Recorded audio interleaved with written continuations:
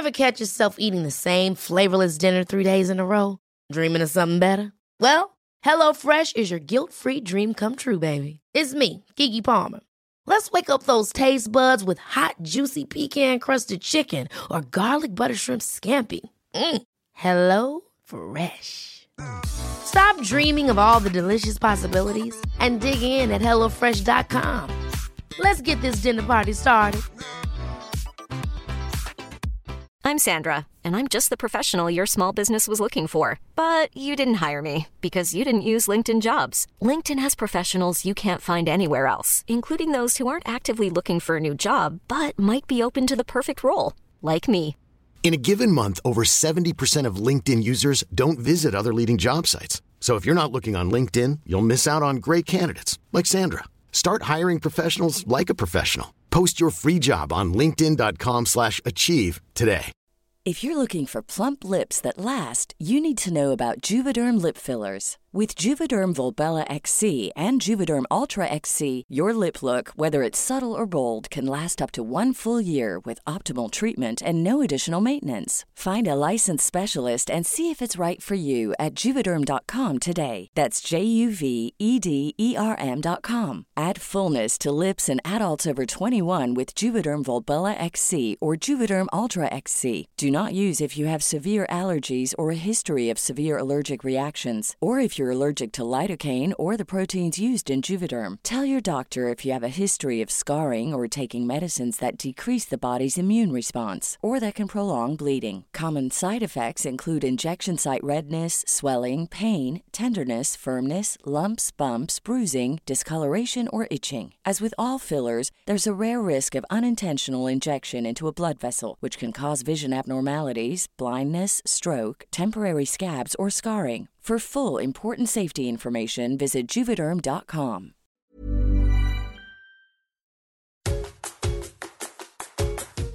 Hi, welcome to Parenting the Adlerian Way. I'm your host, Adlerian family counselor and parenting expert Allison Schaefer. Each week, I answer your burning parenting questions to help reduce the stress of parenting one tip at a time. We'll explore Adlerian psychology together and learn methods of child guidance for raising a happy, confident, capable, resilient child. Hi, it's Allison, and welcome back to the podcast. Today, I'm excited to bring you my guest, Ria Simon. She's the community ambassador at Hi Mama.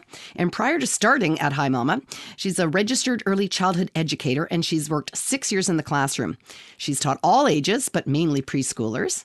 She lives in Toronto with her husband. In her spare time, she enjoys time with her niece and nephew and being out on the water, which is where I am today. We are recording this podcast from my cottage. So I am hoping that the power doesn't go out, that a boat doesn't go by. But we will just roll with it because that's life. That's reality. Thanks for being on with me, Ria.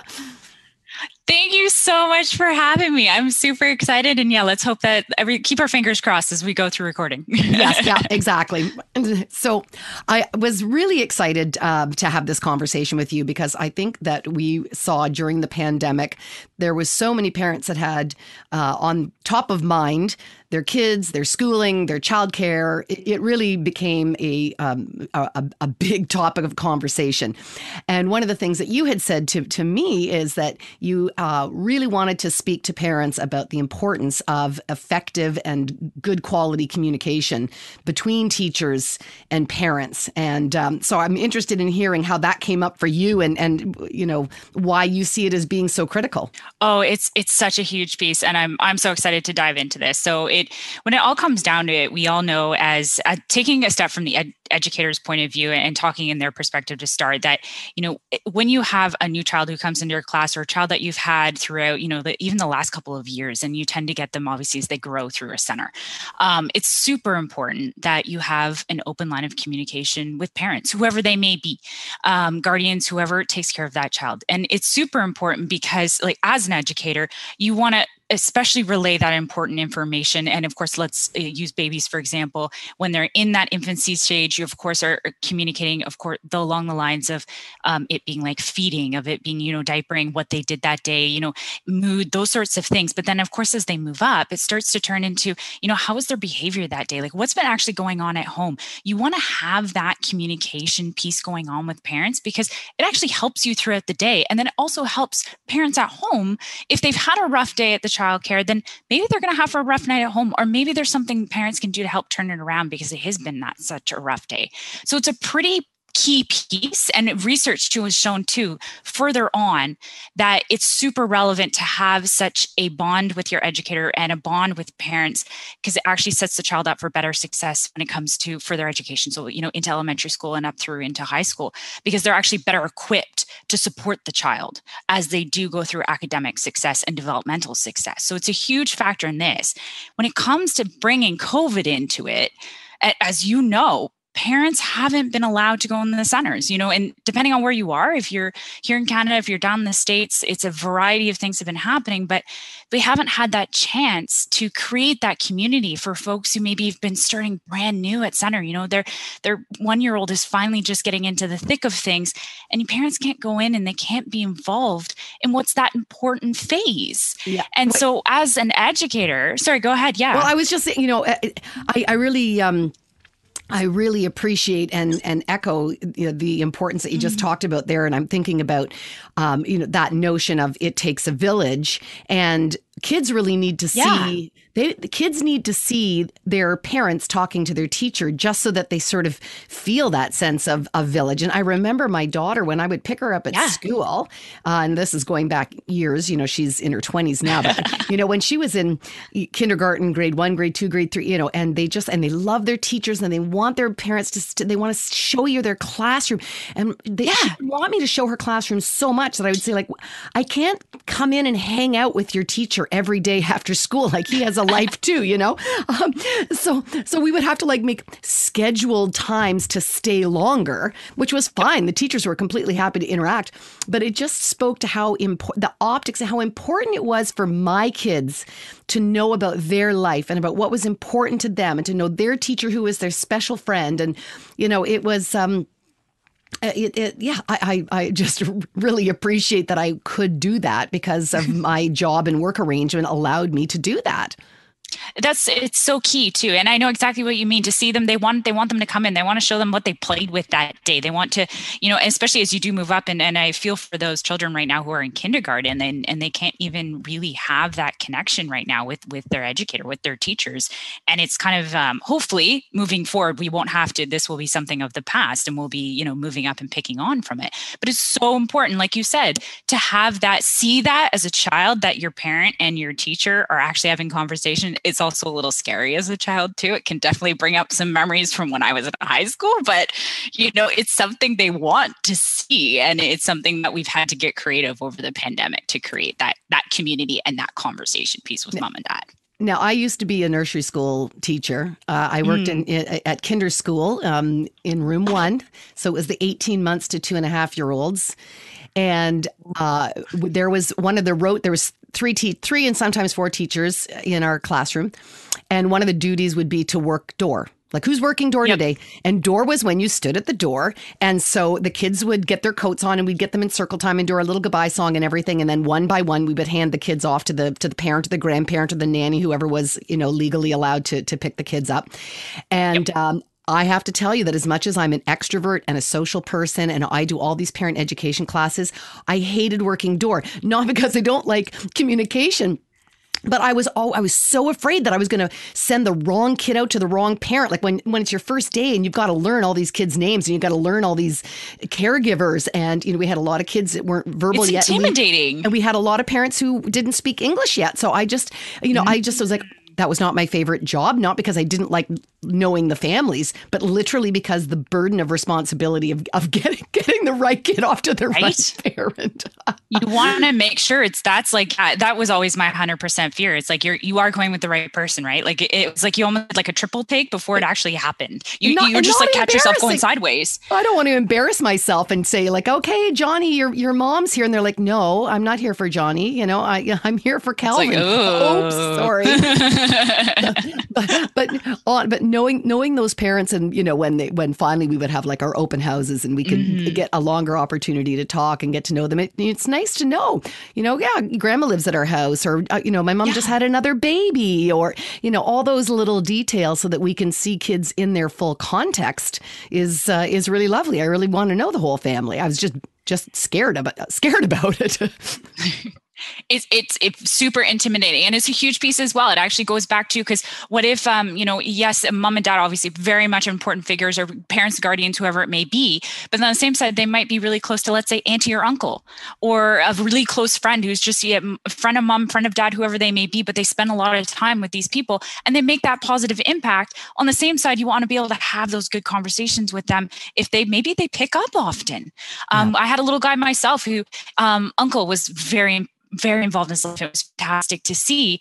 And he played very much a father figure to this little guy. And it was, Father's Day gift, that was what happened, is he went home because he just didn't have that father figure in his life per se at the time, but it would go home to his uncle. And it was just nice to know, had that relationship with mom, had that relationship with his uncle, but it was at the same side too.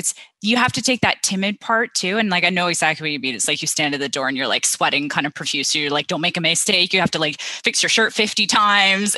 But you have to make sure they go out. But on the same side, on a new day, on a new group of children, you're trying to get that going, and you have to strike up those conversations. And it can be kind of scary at the same time. So that was my little confession. Now on the flip side, because I do like to know the families, I do like to see that context. But you know, on the flip side, sometimes you get the parent who wants the full interrogation, and so it's like, well, how many goldfish crackers did he have at snack? And, who did he play with? They just want such a level of detail where it's like, you're basically being a helicopter parent, drilling me down on every little activity. Like sometimes you don't get to know everything about your kid, and sometimes if they had a bad day and I want that bad day to go away, like we handled it in class. They had like a little incident with a friend. We worked it out in class. All repairs were made. You don't really need to know about it. Like bygones. Trust us to do your job. I don't need to get like a little report of every little transgression. So then you got a parent saying, were you nice today? Are you going to treat your friends right? Now, are you going to? And it's like, oh my gosh, suddenly this behavior that we've dealt with is not put in the background. A lot of parents will then turn around and discipline their kid, and I'd say, we dealt with it. We don't need a double punishment for what was handled. So do you find sometimes that there's parents who can milk the communication pipeline a little too heavily? There definitely can be, and like obviously for like good reason. They just want to know what's going on. But on the same side, is if you feel like you are one of those parents, what I highly encourage you just to step back. And we used to do the same thing within ours. Is like, okay, let's say they had a kerfuffle with a friend in the classroom, whatever that may be, but at the same time follow up with something positive. And usually, if I actually had one little guy who he used to come in. His entrances were, no matter what, they're a little bit rough for him. It just wasn't. It wasn't something he got used to coming in. But by the end of the day, he'd had a blaster at the day. And the only thing was the parent had to take away was the fact that he had such a rough entrance every single time. And it was more of, for him, transition was not his favorite. He didn't like to transition through to other activities and things like that.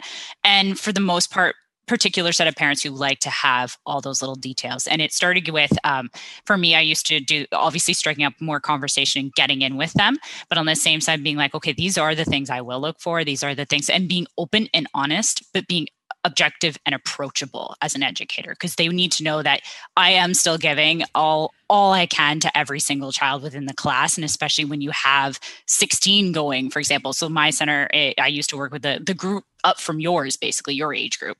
And, you got 16 of them going and yourself and another educator and potentially an assistant happening. And it's like, you can only absorb so much that's going on for each and every child. So for me, it was always step into there.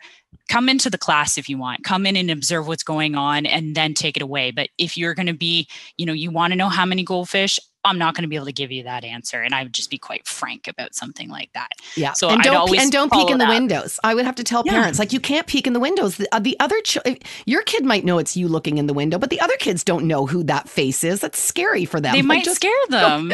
I would just say, get on in here. Like, you don't have to hide. And I do know that, especially before kids are verbal, I think parents are still trying to build up a relationship of trust to know that you're going to recognize the distressed wrinkle in their brow when they're unhappy or whatever. Yeah.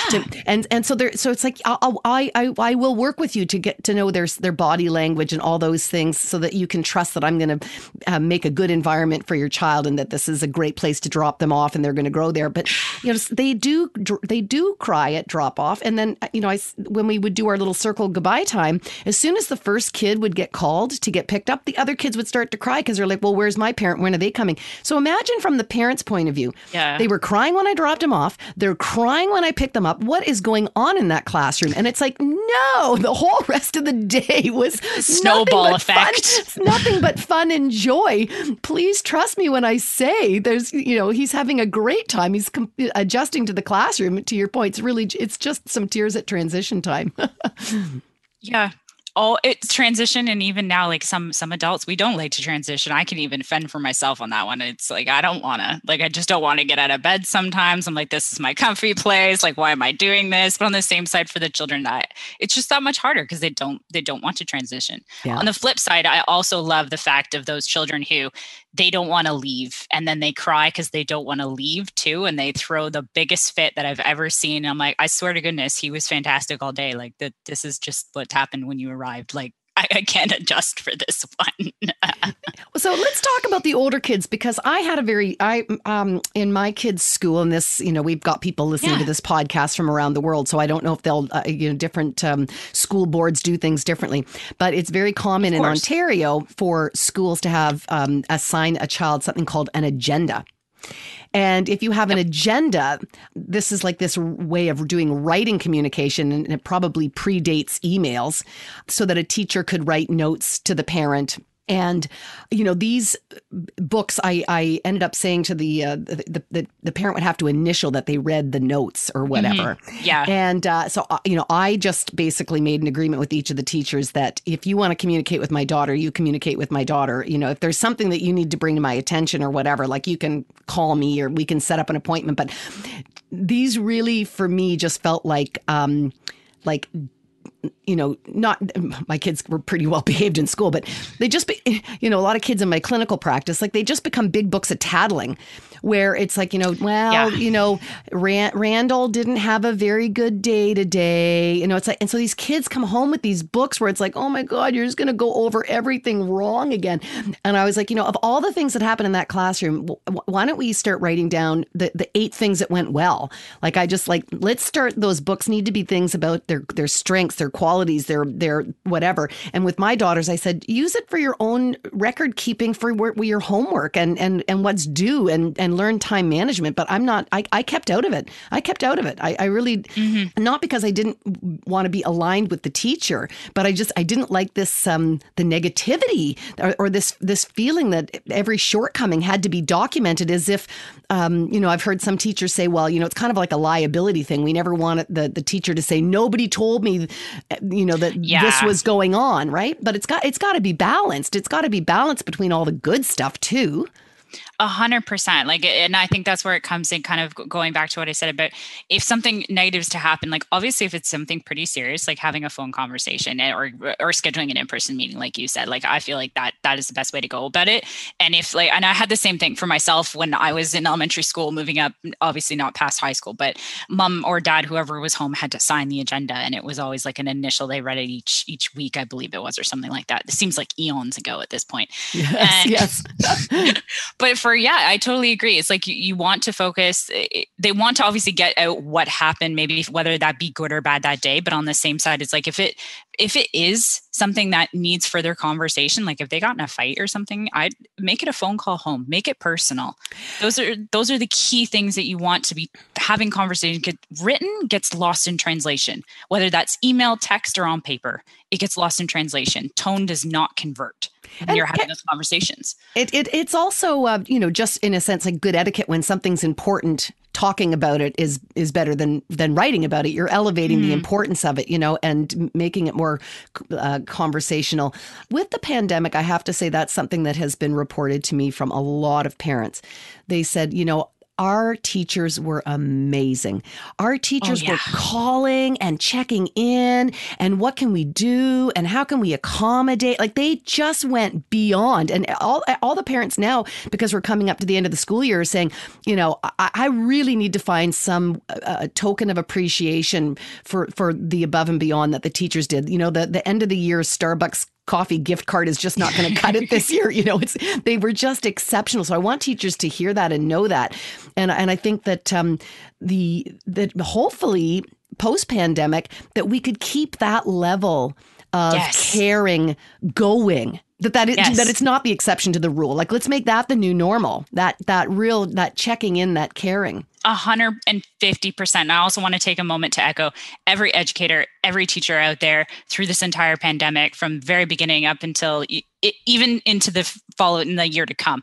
You guys have just totally exceeded expectations when it came to everything that you've done, to helping support every student, to helping support parents, because we all know this. Unless you are a teacher, parents have already admitted this. They're not teachers. My mom, for example, she's been homeschooling, as she calls it, my niece and my nephew, and taking some charge there for my brother and my sister-in-law. And she goes, man, she goes, if I had $1 million, I would give it to the teacher. But on the same side, she's also had a lot of fun because she's had that interaction with my niece and my nephew, which she loves dearly. So if anything, I say get personal, whether it be just a personal note. Teachers and educators and parents have had so much more one-on-one and in so many different ways. And I think at the end of the day, it's yes, you want to get past that traditional, here's a Tim's card, here's a Starbucks card, here's, gift to the LCB, whatever it was that you were doing, get personal, whether that be a note about something specific that happened throughout the year, whether that be a moment that you remember, a memory that even the child has shared with you, that just get personal about your teacher this year, wherever they may be. That means a lot to an educator and a teacher. Yeah, I when they were asking for ideas, and I said that for me, I had all the coffee mugs and, bling that I could get. But to your point, you go into this occupation because you really want to touch a life. That's the motivation. And so when you hear those personal stories back that says how you touched a child, shaped a child, helped a family, I think that personal piece it's everything. Yeah, sure, you can throw in the LCB gift card too. Don't get me wrong. Do that anyway. Don't get me wrong. Do that part anyways. But but I think the notes and also because a lot of people that are in the teaching occupation, they're also parents themselves. So they had to, they were doing double duty, helping others and trying to manage their own, and being given no time to prepare for this new virtual learning, moving all their curriculum into a different platform, just so much. So, let's keep that great conversation going on. I 150% agree. I think right now, especially between childcares and those elementary schools and those older children, there's just so much more open communication, and in the variety too, as well, of regards to who's actually working with the child on the day-to-day basis. And I think that please don't lose this. I think that this is something we need to have. It should be, like you said, the new normal moving into the school year come September for us. I totally agree with you there. So again, thinking of these older kids and kids, things that come up in my practice, I do sometimes see that the teachers and the parents the communication is working. There's a lot of backing and forthing, a lot of accommodating. They're struggling with their mental health. They can't really get these assignments in. Can we make whatever? And people were super accommodating. It was all fine. But I also found that sometimes the kids, the high school students, dropped out of the conversation. And how do you feel about that? I really believe that I really feel like that's talking behind a kid's back. Like I think that that the student should be CC'd or in the subject line or included in any of those conversations or three-way phone calls. If there's something about, they're the stakeholders. It's their education. I really believe they need to take the lead, and the teachers and the parents need to take the role of the support team. And I think sometimes we can steal ownership of kids learning when we get to communicating without them being in the mix. I agree. And I feel like, yes, you're so right that sadly with some of those, the high school students, I feel like they've very, like you said, very much dropped off the board and they've kind of gotten lost in the mix of things. And that's not from, the lack of trying. I think it's more that you're 150% right, that it's their involvement in their education. Those 11s and 12s right now who are preparing for university, college, further education. This is the time where having that open line of communication is probably even more important for 9s and 10s. It's a huge dramatic change when you go into grade 9, coming from, middle school or, a smaller school of any kind. You tend to go into grade 9 and it's like a slap in the face usually. And grade 9 is always a hard year, whereas you kind of just, at least I coaxed in grade 10. Like, let's be real, grade 10 was a bit of a butterfly year for me. But on the same side, it's their part and they need to get involved in their education. And if you have mom and dad or whoever talking with teacher and, they're not involved in the conversation, then it's like, well, where's my perspective? So if you're not including them, then what are you doing? It's an open line of communication between teacher and parent, but they're not the ones going off to university next year.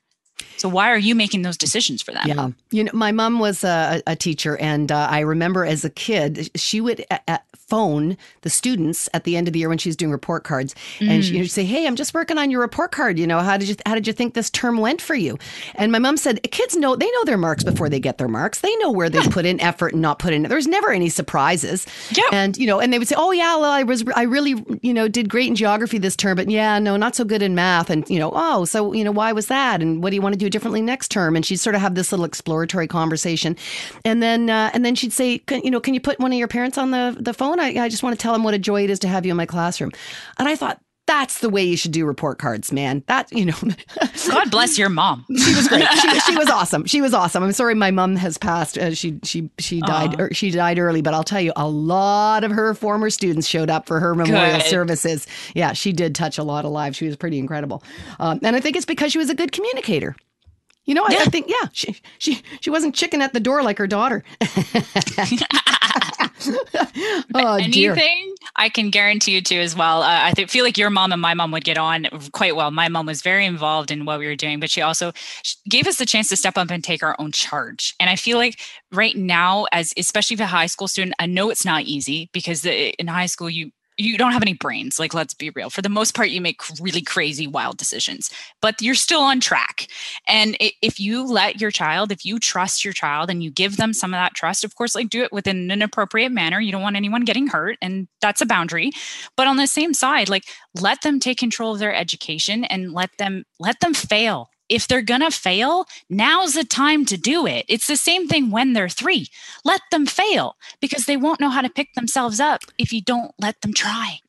A big piece. It is a big piece, and it's so hard for parents. The idea that this is how we build resiliency, that this is actually giving them a practice run when the stakes are actually lower. You don't want to delay this learning to when you've paid thousands of dollars in tuition, and now you got kids dropping out of university, which could be much more life changing than failing a test or a paper in grade 6 or middle school or even high school. So parents have to really have faith in that. But I say, we've also kind of been speaking a lot about maybe the more ambitious or over-involved, over-engaged parents. I've kind of leaned on that side of it. Mm-hmm. But we have to remember that if you're an educator, you do also have those families that really don't engage at all. They're really, they're just, they don't know what's going on with their kids' schooling. I know I would get very frustrated where it was just the simple stuff where it's like, I need this paperwork. I can't ask you every single day, where's the paperwork? Where's the paperwork? Like eventually I'm going to have to not admit your child because I need this paperwork. I think, I want to be engaged with the students doing my bliss and my skill, which is teaching. I don't want to be the admin police, chasing down forms or, the parent is like, oh, I didn't know it was picture day. We're like, well, did you get the newsletter? Did you read the newsletter? Well, we actually sent 3 reminders and put it in the newsletter. So it's picture day, we need that money. It's on the poster on the front door. Yeah. And so there is this communication where you've got people that are just, you're kind of like, work with me. I don't know how many other ways to make sure that you're getting this information. And that can be just infuriating and a waste of time too. Totally, 150%. And I've run into both extremes, and I'm sure you have as well in your time, especially in the classroom. And if anything, it's frustrating as an educator when you're sitting there and like you said, it's picture day. They've come in their pajamas and, maybe they didn't have a bath. It wasn't bath night the night before or something like that. And they just look absolutely wild. I just go ahead with it. Like I'll go with the flow. On the same time, it is super, super frustrating.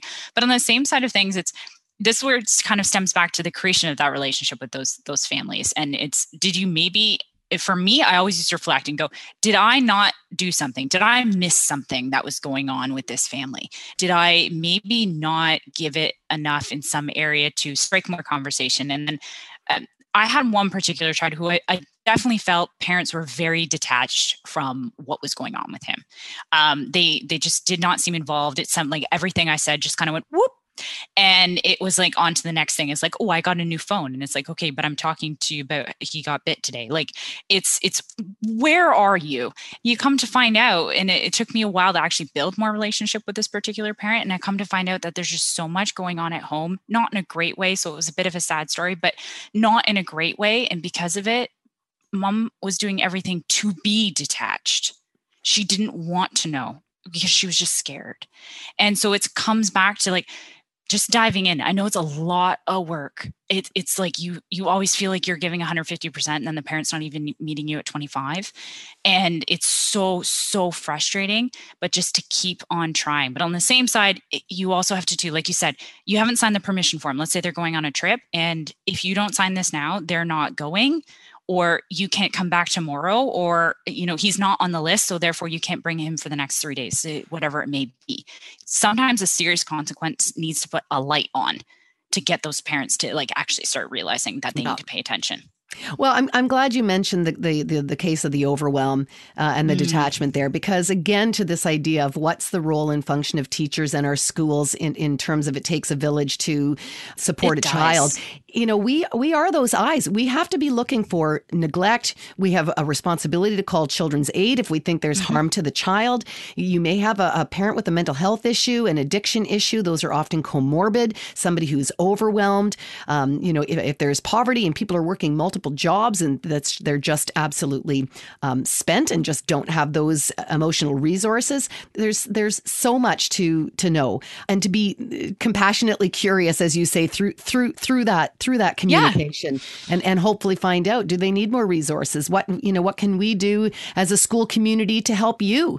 What are they missing? What do they need? Like, what is it? Or is it, something as simple as, maybe they're just not as informed and you need to be that knowledgeable person for them, or somewhere they can seek knowledge if you don't have it yourself.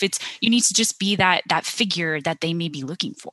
Yeah, I remember a case where we had a boy that we had the opportunity of coming Monday, Wednesday, Friday, or Tuesday, Thursdays, or 5 days. And in this particular family, money was of a concern, and the father had passed away, and the mother was grieving so hard. And so we actually said, why doesn't he come 5 days a week, no extra charge to you, to give you time to recover and shed those tears and whatever until you feel that you could be more present for him at home. So that was our way of addressing what that family challenge was in the time that it was going on, It's definitely something, especially with a case like that. It's, a parent, in this case, mom, she needs to grieve herself before she can support her child. And then after that too, the child's also grieving, or they don't know, or they're just young and they don't know how to process it. Right. It's something as simple as death is for, a 2, 3, 4-year-old is like still a wild and crazy thing that they don't know really how to process. By the time they're a little older, of course, those things come through in different varieties. So sometimes when they are that young, of course, it comes through as behavior issues. And it's like, and then with mom not being able to be there it makes it difficult. And for teachers that are going, including our high school students in this too. Yeah. There are teachers who are often the sort of the first responders or the confidant of teens. If you're an adolescent and you're going through something and you can't talk to your parents, or the issue you're having is with your parents, you might have a favorite teacher, or someone in the guidance counselor's office. Yeah. And so suddenly you might be a teacher who gets information about a problem, a struggle, or something that a young person has. And that's a really important role too, we don't want teens only to go to their peers for advice, because you're only going to get peer quality, 14-year-olds telling other 14-year-olds what to do about their eating disorder is not necessarily the best course of action. And so there's the communication too between teacher and child, not just about academics, but the how are you doing? And I think that, again, when we talked about the pandemic and really people putting mental health on the into the top of mind question. And I hope that goes on. How else do you think the pandemic shook things up? And where do you think going forward, where that change is going to impact us? Definitely, I want to see that communication. Obviously, we've mentioned this one, but definitely want to see that communication going just across the board, whether you're, infant through to grade 12, that one for myself is like the biggest one that stands out. But what I feel like moving forward is if parents, I feel, and I'm hoping it stays this way, that they're going to be more involved in actually what's going on with their children's education. They're going to be more involved in policies and changes that come out for, put forward by the government. That, for example, the grade 9 virtual math class, or I'm not as versed with it as I'd like to be at this moment, but, the fact that they're looking towards doing this for myself. If my mom, if I was in grade 9, she'd be like, oh, heck no. Mind you, math was not my strong suit. But it comes down to, I feel like parents are just so much more involved in a healthier way, versus before it was like, oh, I can just pick and choose where I should be as heavily involved. Whereas now it's like they've been thrown under and they really need to actually pay attention as to what is happening a little bit more so in their child's life when they're participating in their education pieces. Well, and because so much kind of changed, got broken, however you want to describe it, because of the pandemic, parents asking questions like, well, what if I want my child to repeat the year because they really didn't learn anything this year and they just checked out? Or how are you going to assess my child to know where they are when they start the curriculum in the fall, and these kinds of things? Parents want to have a voice in their kids' education. They have their, it's their children, they want to be heard. And I think we need to share, I think we're going to need to share our stories.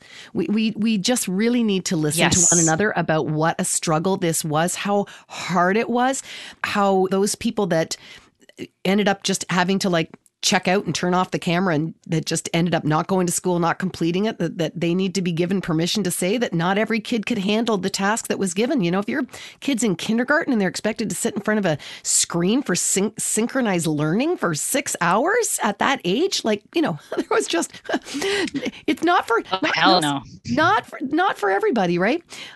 So yeah, it's going to be quite the year, quite the stories, quite the recovery. And if we don't keep talking between all the stakeholders, the students, the parents, the educators, the school boards, there has to be major town hall dialogues for people to feel like we can get the wheels back on this important machine, which when it breaks the economy, right? When we don't have childcare, 100%. when we don't have other adults to look after our kids and we can't work, 4.2 million mothers left the workforce in the United States. Astronomical. Yeah. Yeah. So I think there's a big recovery. Huge recovery coming. Yeah. Yeah. Anything else you want to share with our listeners here and around the content that we're talking about? And then I want to give you an opportunity to pitch what you're up to and where people can find you and things like that. Oh, yeah. If anything, too, I think the other part, too, that the change that is coming is, of course, that we know, and we've proven this both in the workforce and in the education piece, that digital is probably not going away. So don't get me wrong, it's something that's probably going to stick around, and it's not going to suit every child's needs. But on the same side, if you have the option to do one or the other, or maybe even balancing them, obviously find out where your child is at. Don't just make stick your finger in the air and make a judgment call. But for example, if your child is really doing well digitally, they're actually they're focusing, maybe their grades have gone up, maybe they're, overall they're doing super well in those, especially elementary, high school children, those sorts of things. Maybe have that further conversation with them. Is this something they want to continue doing? Is this something you actually have the capacity to continue doing? And then on the other side too, I can say on, my niece and nephew side, they're just social butterflies and they miss all of that. And I know every child that misses being with their friends, especially right now. And so just keep your eye on that. Keep your, if there's an option to have one thing balancing the other, but still getting that social aspect moving forward come next September, just be open-minded about it. On the same side, consult your educator, consult your teacher, talk with your child, listen to what the school board is saying and make your judgment call. Gather all your information before you actually do say, okay, this is where I'm putting my foot down. And of course, consulting with your family members, even if you want to take in their information. September is going to be interesting. That is for sure. Well, to your point, that's why I'm never prescriptive when people say well, what do you think about summer school? Should the kids go to summer school because they fell behind or do they need a break? And I'm that's on a case-by-case basis. There are some kids that are very anxious about how far they fell behind and they would love to take a summer class. And there's other kids that are no, you know what? I'm done. I'm spent. I want to just put this year behind me and start fresh in September. So it's really an individual call on how people want to handle Agreed. that. And to your point, I had people in my practice that said this was actually really great for me because I was still able to do my socializing in my bubble with my important friends. And school, it meant that I could get up when I wanted to get up. I got this small little package that I could do at my own thing. And it took me 2 hours and my marks went up. And I didn't have to sit around whittling my thumbs while the teacher was answering other people's questions. And they were completely fine with it. So it really is a case-by-case basis, and parents know their kids best. It's great to speak with the teacher and get their perspective on things, but at the end, you have to advocate for your child. Once you've accumulated all that information, at the end of the day, it lands with the parent. I 100% agree. It's where your children are at and where they've landed come the end of this year. And some cases too, maybe in school will be, summer school might be in person for all we know, or you may be a combination. So it may be something that they actually just want to see some people. So it will be interesting to see what comes about. But it's case by case and see where your child's at. The same thing back with, do I need to hold them back a year maybe? Or are they going to be okay? It's something that you have to evaluate and having that conversation with your families. And all I can say is come next September when they finally are back in class, hopefully, fingers crossed, they should be. But on the same side, value that parent-teacher conference when you finally do get to sit down at a table, and value that heavily when you finally get there, because that's going to be a pretty big moment for everybody across the board. So yeah, and the fact that they have those evenings where you get a 15-minute time slot to go in, say hi, crank it through, make next them person. Bigger. I never had a teacher who wouldn't take an appointment if I you don't hijack them at the door, but if you say, hey, can I set up a time to speak? I've never had a teacher that wouldn't give me an hour or more of their time if I asked for it and made an appointment. So don't feel constrained to that one night. That's your only point of contact. I mean, it guarantees there's contact, but there's nothing wrong with reaching out and saying, let's find more time. This is an important conversation. 100%. Don't be afraid to do it. They're there to help. And if you're not going to have those conversations, and it's so hard to squeeze in 15 minutes, you can't talk about everything in 15 minutes. So even if it's, you want to schedule more time leading up to something, or you feel like something's like, maybe even do it once a month and have like a 30-minute conversation. Obviously arrange it with an educator or teacher, whoever it may be. Yeah. It's worth it. Yeah. Hear that, parents? The teachers want to talk to you. Ha ha ha. There you go. Oh, dear. So let me give you a moment here to let people know where to find you. And I'm going to put up some links in the show notes or whatever. But anything you want to inform parents, anything up and coming, anything you want to promote or share? Yeah, so definitely. So if you have not, I highly recommend, first of all, if you are an educator in a childcare program, please do check out HiMama.com.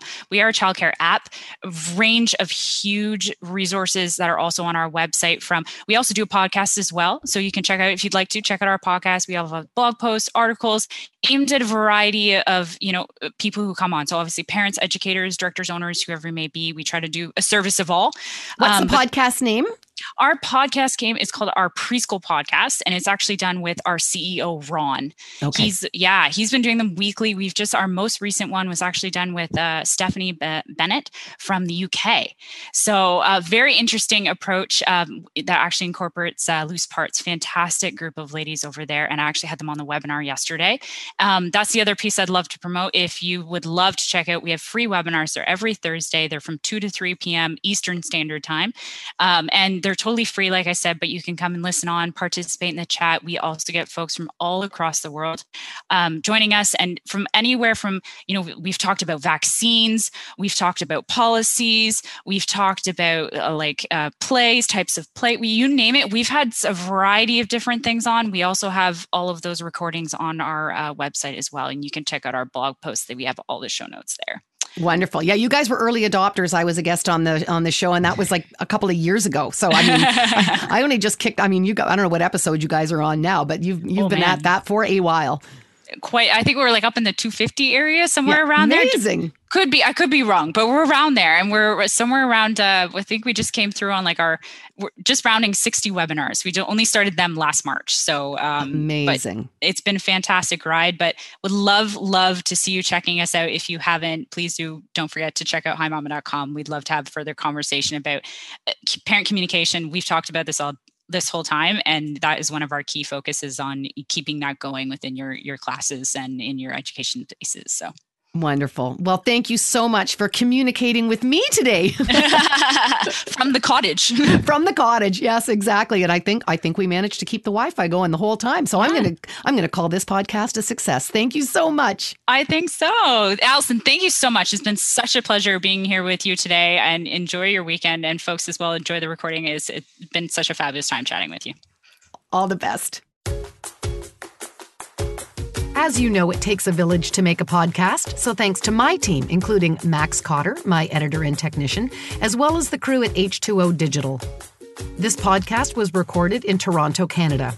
We acknowledge the land we are meeting on is the traditional territory of many nations, including the Mississaugas of the Credit, the Anishinaabeg, the Chippewa, the Haudenosaunee, and the Wendat people, and is now home to many diverse First Nations, Inuit, and Métis. We also acknowledge that Toronto is covered by Treaty 13 with the Mississaugas of the Credit.